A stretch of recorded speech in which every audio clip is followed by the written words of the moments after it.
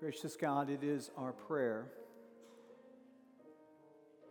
that you would give us eyes to see, eyes of our heart, eyes of our soul, that you, Spirit, would speak to us as you have spoken to us through prayer, the preaching of your word. We pray that you would open our hearts to hear your word to us this morning. It's in your name we pray, the powerful saving name of Christ Jesus. Amen. If you have your copy of God's Word, I'm going to invite you to turn with me to Genesis chapter 4. Genesis chapter 4. Many of you, if not all of you, know that this past week, Billy Graham, at the age of 99, died this past week. And Billy Graham, echoing the words of the great evangelist D.L. Moody of the 19th century, said a few years before this past week, "Someday you will read or hear that Billy Graham is dead. Don't you believe a word of it. I shall be more alive than I am now. I will just have changed my address because I've gone into the presence of God." And so we celebrate the faithfulness of a man of God who for decades so faithfully and boldly and courageously preached the gospel and understanding the unique historical reality that this past week, when he was ushered into the presence of the one that he told millions upon millions of people that there are literally millions of people that are in heaven because of the clarity of the gospel that was proclaimed by this messenger. I was 13 years old when I became a Christian, and I liked to read then, so I thought I want to read a book about the Christian faith. I went to my church library. I had no idea where to start, so I got the first book that I could kind of lay my hands on, which was Billy Graham's Angels book. When I was 16, 17 years old, the first autobiography that really struck my heart was Just As I Am, the autobiography of Billy Graham, and the Modesto Manifesto that Cliff Barrows and George Beverly Shea and Billy Graham in a day and age which televangelists have been caught in the muck and the mire of scandal. Although Billy Graham, we would know, is not a person that is imperfect. He was a person who much of his ministry was able to flourish because of the integrity and the public witness of that servant. So we are all here celebrating his God and the very clarity of our God that he proclaimed for generations. Genesis chapter 4 is where we are this morning as we continue in this series in Genesis 1 through 11 entitled Genesis Act 1. And as we're looking at the story of Cain and Abel, I'm wondering if many of you saw a movie from a few years ago that starred Gwyneth Paltrow, Matt Damon. It was called Contagion. It is not a Valentine's movie.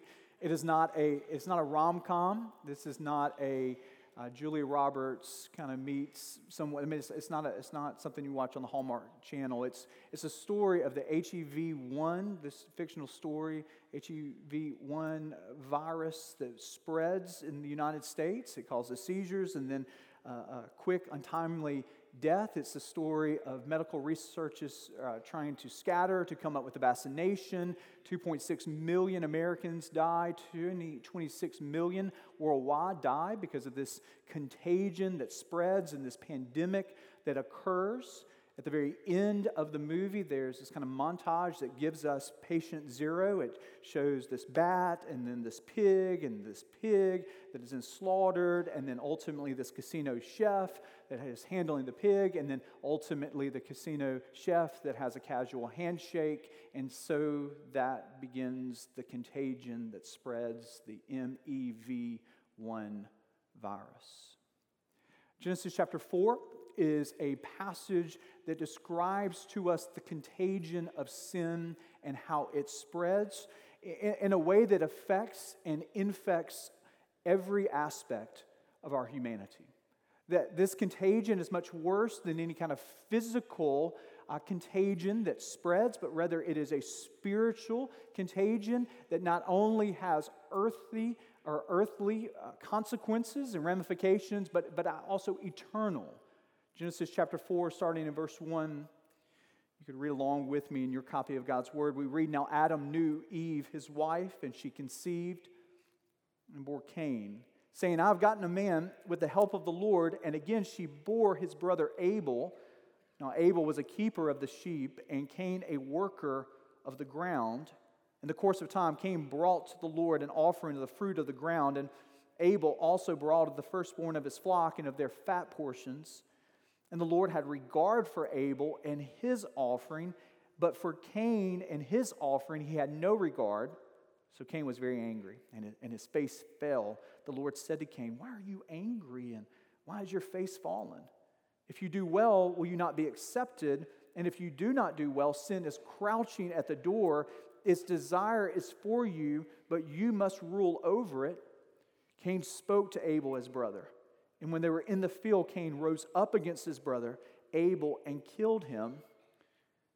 The Lord said to Cain, where is Abel, your brother? He said, I don't know. Am I my brother's keeper? And the Lord said, what have you done? The voice of your brother's blood is crying to me from the ground, and now you're cursed from the ground, which has opened its mouth to receive your brother's blood from your hand. When you work the ground, it shall no longer yield to you its strength. You shall be a fugitive and a wanderer on the earth. Cain said to the Lord, my punishment is greater than I can bear.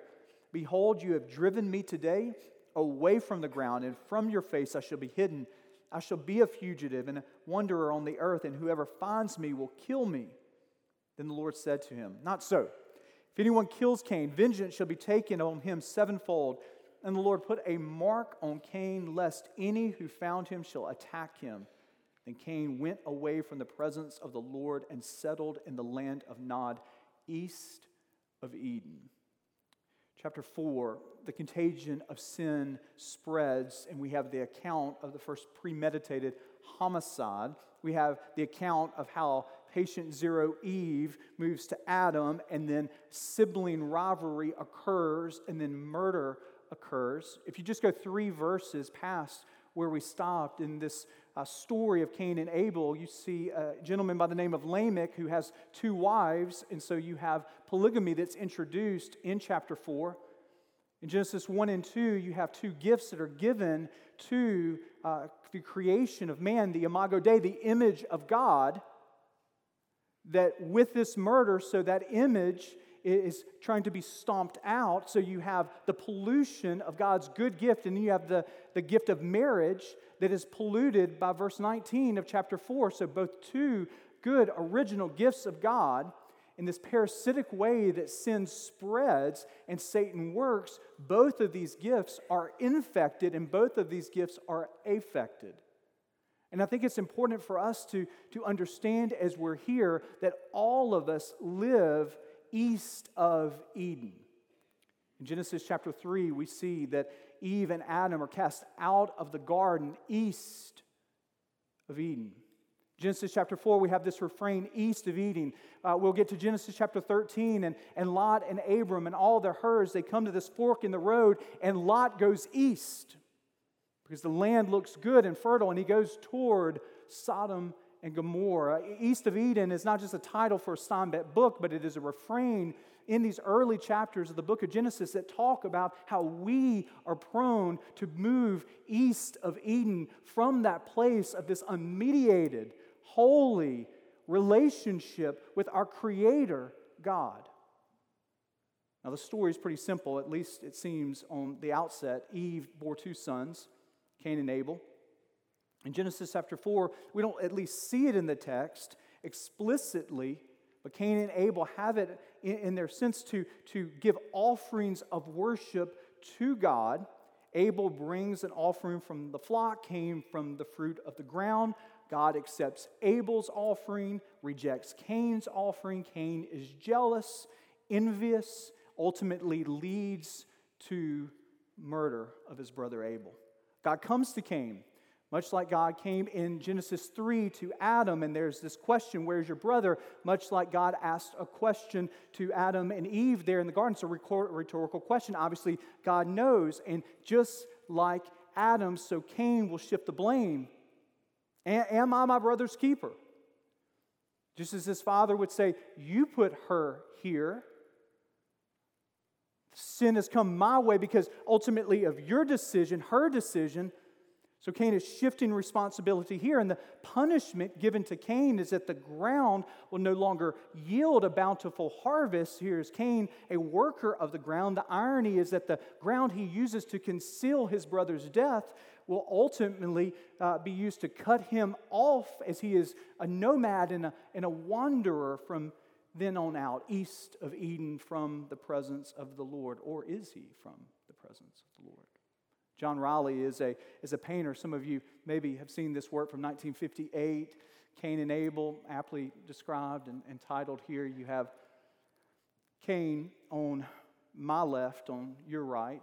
You have Abel on my right here. So you see Abel, you have this sense of the bountiful spread of his flock as symbolized here in the painting here. It seems that his flock just goes on and on and on. The light kind of cascading upon him. Even the presence of Abel is in contrast to his brother. You have this willowing, tall figure looking off to the side here as the light shines upon him. And then you have Cain. And notice how Cain is confined. Notice how his space is defined. Notice as he's looking up, sort of like a Victor Hugo character from The Hunchback of Notre Dame, as he's looking up and he's stocky and he's mad, and you see it in his eyes as he's looking to his brother with envy and jealousy upon his brother in this scene. And this is what happens right before he kills his brother. And the question oftentimes as we look at this passage is not what happened, because it seems clear what happened, but why the light upon Abel? Why the darkness upon Cain? Why does God accept one offering, reject the other offering? Looking at our passage in Genesis chapter 4, we read in verse 3 that Cain brings his offerings from the fruit of the ground. Abel, in a little bit more of a description, brings the firstborn of the flock. There's a sense in which we could read into this passage that Abel is bringing God his best, and Cain is bringing God his leftovers. There's more to this passage. In verse 4, we see the sequence of the words here. In verse 4 of chapter 4, the Lord had regard first for Abel and then his offering. That Abel's heart seems to be right with God, Cain's heart is not right, and it seems to be what differentiates their offering is the condition of the gift giver and not the nature necessarily of the gift, that the gift represents their hearts. And the nature of their hearts, it demands the type of gift that they give to God. The anonymous writer of the book of Hebrews in the 11th chapter, verse 4, would say this: by faith, that descriptive words, by faith Abel offered to God what a more acceptable sacrifice than Cain, through which he was commended as righteous, God commending him by accepting his gifts, and through his faith, though he died, he still speaks. There's a sense in which Cain's heart is not right with God, and because of his inner reality, so there's an outward manifestation of that, and so God is judging the heart of Cain. So what do we do with a passage like this? I mean, there's a temptation to read a passage like this and to make this really straightforward, trite type of application. I mean, don't be like Cain. So there's a sense Cain was jealous, don't be jealous like Cain. Cain killed his brother, don't kill your brother like Cain. Cain was envious, don't be envious like Cain. Cain's heart's not right with God, make your heart right with God. But there's a sense in which the more we say, don't be like Cain, the more we realize that we actually are like Cain. Now, I know that some of you reject that. I know some of you are like, I don't like my sister. She gets on my nerves a little bit, but I've never tried to kill her. My boys, I have 3 kids, and my 3 boys, my 2 oldest, are 19 months apart from one another, and I think Cain and Abel is their favorite Bible passage. They're fascinated. Like, read it again, Dad. Read it again. There's too much identification with the story, with my brother, or with the whole sibling. But if you've had brothers, you know what it's like. You're like puppy dogs, wrestling. This is your love language, is to fight. No blood, no foul, that's what we say. That's what I say. Danielle says that sounds like an excuse and not a mantra, but that's a whole nother sermon in and of itself right there. But back to the passage right here, the more we look into our heart, the more that we recognize that the spirit of Cain still resides in us. Jesus would say it this way. In the Sermon on the Mount, Matthew chapter 5, you have heard that it was said to those of old, you shall not murder, and whoever murders will be liable to judgment. But I say to you that everyone who is angry with his brother will be liable to judgment. Whoever insults his brother will be liable to the council, and whoever says you fool will be liable to the hell of fire. So it is important for all of us in this room to understand that you do not have to be sentenced to life in prison, in the penitentiary, for murder, to understand that the spirit of Cain still resides in your heart, in the frustration that you have at work, the anger that you have with a coworker, the envy that has a way of moving into your family life, the frustration and the disdain that you have for people that emerges. And all of us in this room, while we might not be living in that place right now, we've traveled through those roads, and we will travel through those roads because the spirit of Cain is alive and well for all of us in this room that live east of Eden. So what hope do we have for our Cain-like hearts? What hope do we have when envy rears its head, jealousy rears its head, frustration and anger rears its head? What hope do we have? Well, it's important to see in this passage that hope is found, and it's found for our Cain-like heart in an Abel-like death. Abel is the first death in the Bible, the death of the innocent brother. Violent, cruel death. And it is important for you to understand, for me to understand, for us to understand that God has ultimately provided an Abel-like death in His firstborn of creation. When Christ Jesus dies as the perfect innocent one, that the cruel hands, the violent hands of those who have these trumped up charges against Him understand that when He dies, the substitutionary death upon the cross for you, the sacrificial death upon the cross, that all of our anger is placed upon Him, that all of our bitterness is placed upon Him, that all of our envy is placed upon Him, that the death of the perfect Abel-like Son of God gives us hope. Now, I know that some of you are saying, well, grace is great, but it isn't something that can extend to me. If you just really knew what I have done and what I have thought, you would understand that I'm a little further east of Eden than most people in this room are. And so, yeah, maybe grace extends to good Billy Graham-like people, but for me, and for what I've done and what I've thought, there's just not grace coming my way. And I think it's important to go back to this passage and look again in verses 15 and 16 and think about the mark of Cain. Is it punishment or is it grace? Rabbis looking upon this passage, some speculated that the mark of Cain was a dog that accompanied Cain in his nomadic wanderings. Others speculated that it was somewhat of an ancient Near Eastern tattoo that was placed upon him to mark, but what we don't know exactly what it looked like, but we certainly know what it meant. Cain feels as if he, because of what he has done to his brother, he is going to be one who is the object of those that he will come in contact with and that will ultimately kill him. And so God places a mark upon him to signify, I have not abandoned this one. I am protecting this one.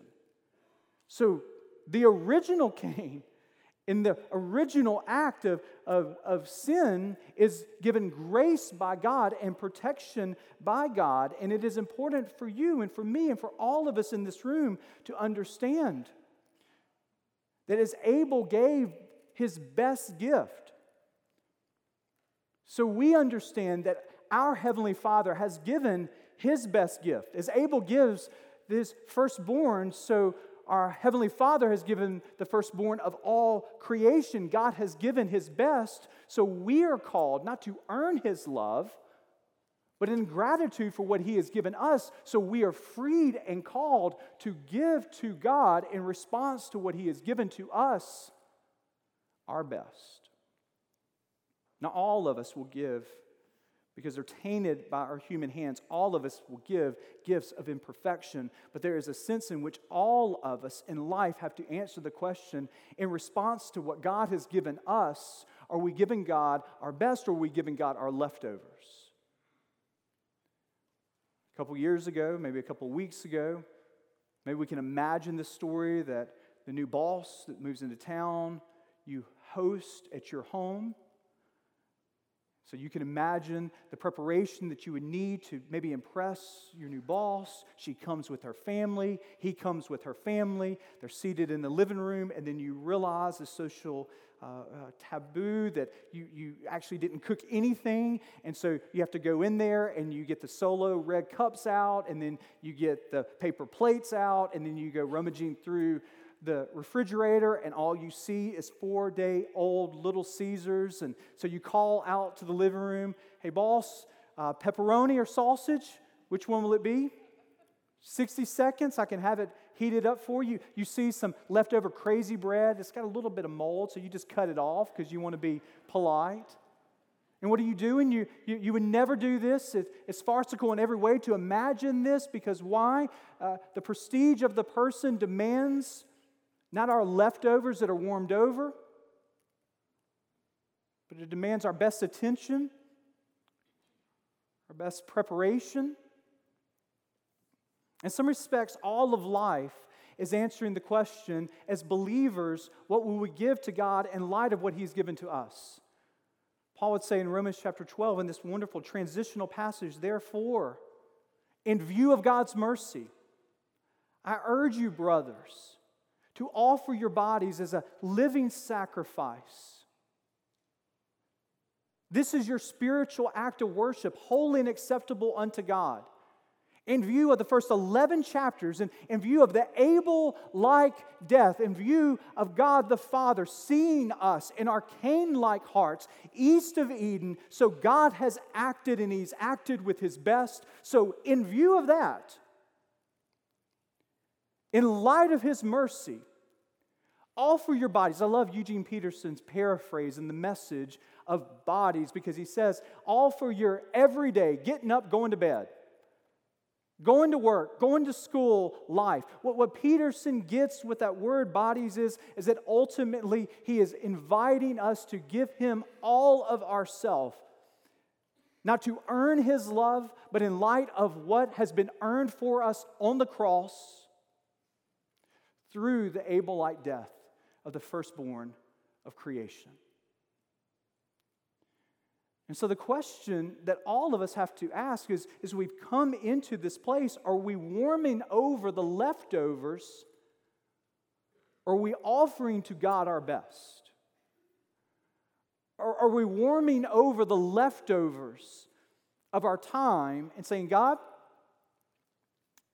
I've got a little bit of margin, and so I'll serve you in these specific areas, but not beyond that"? And what do we hear? We hear the sound of the microwave of our spiritual life dinging as we've warmed over the leftovers and offered it to Him. God, I will give you sacrificially as these plates pass. But I tell you, it's February the 26th, and so whatever I have left over at the end of the month, that I'll give to you. And what do we hear? We hear the sound of the microwave dinging as we've warmed over the leftovers of our resources.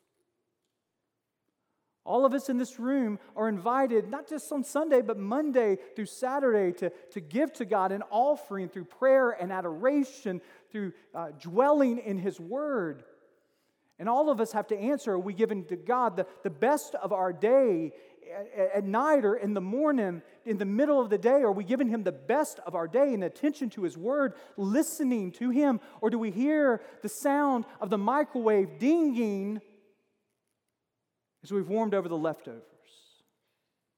God has given us His best in the Abel-like death of the firstborn of all creation, and that frees us, empowers us, not to feel that we have to earn His love, but knowing that God saw us in our Cain-like hearts far east of Eden, and He said, I will give them my best.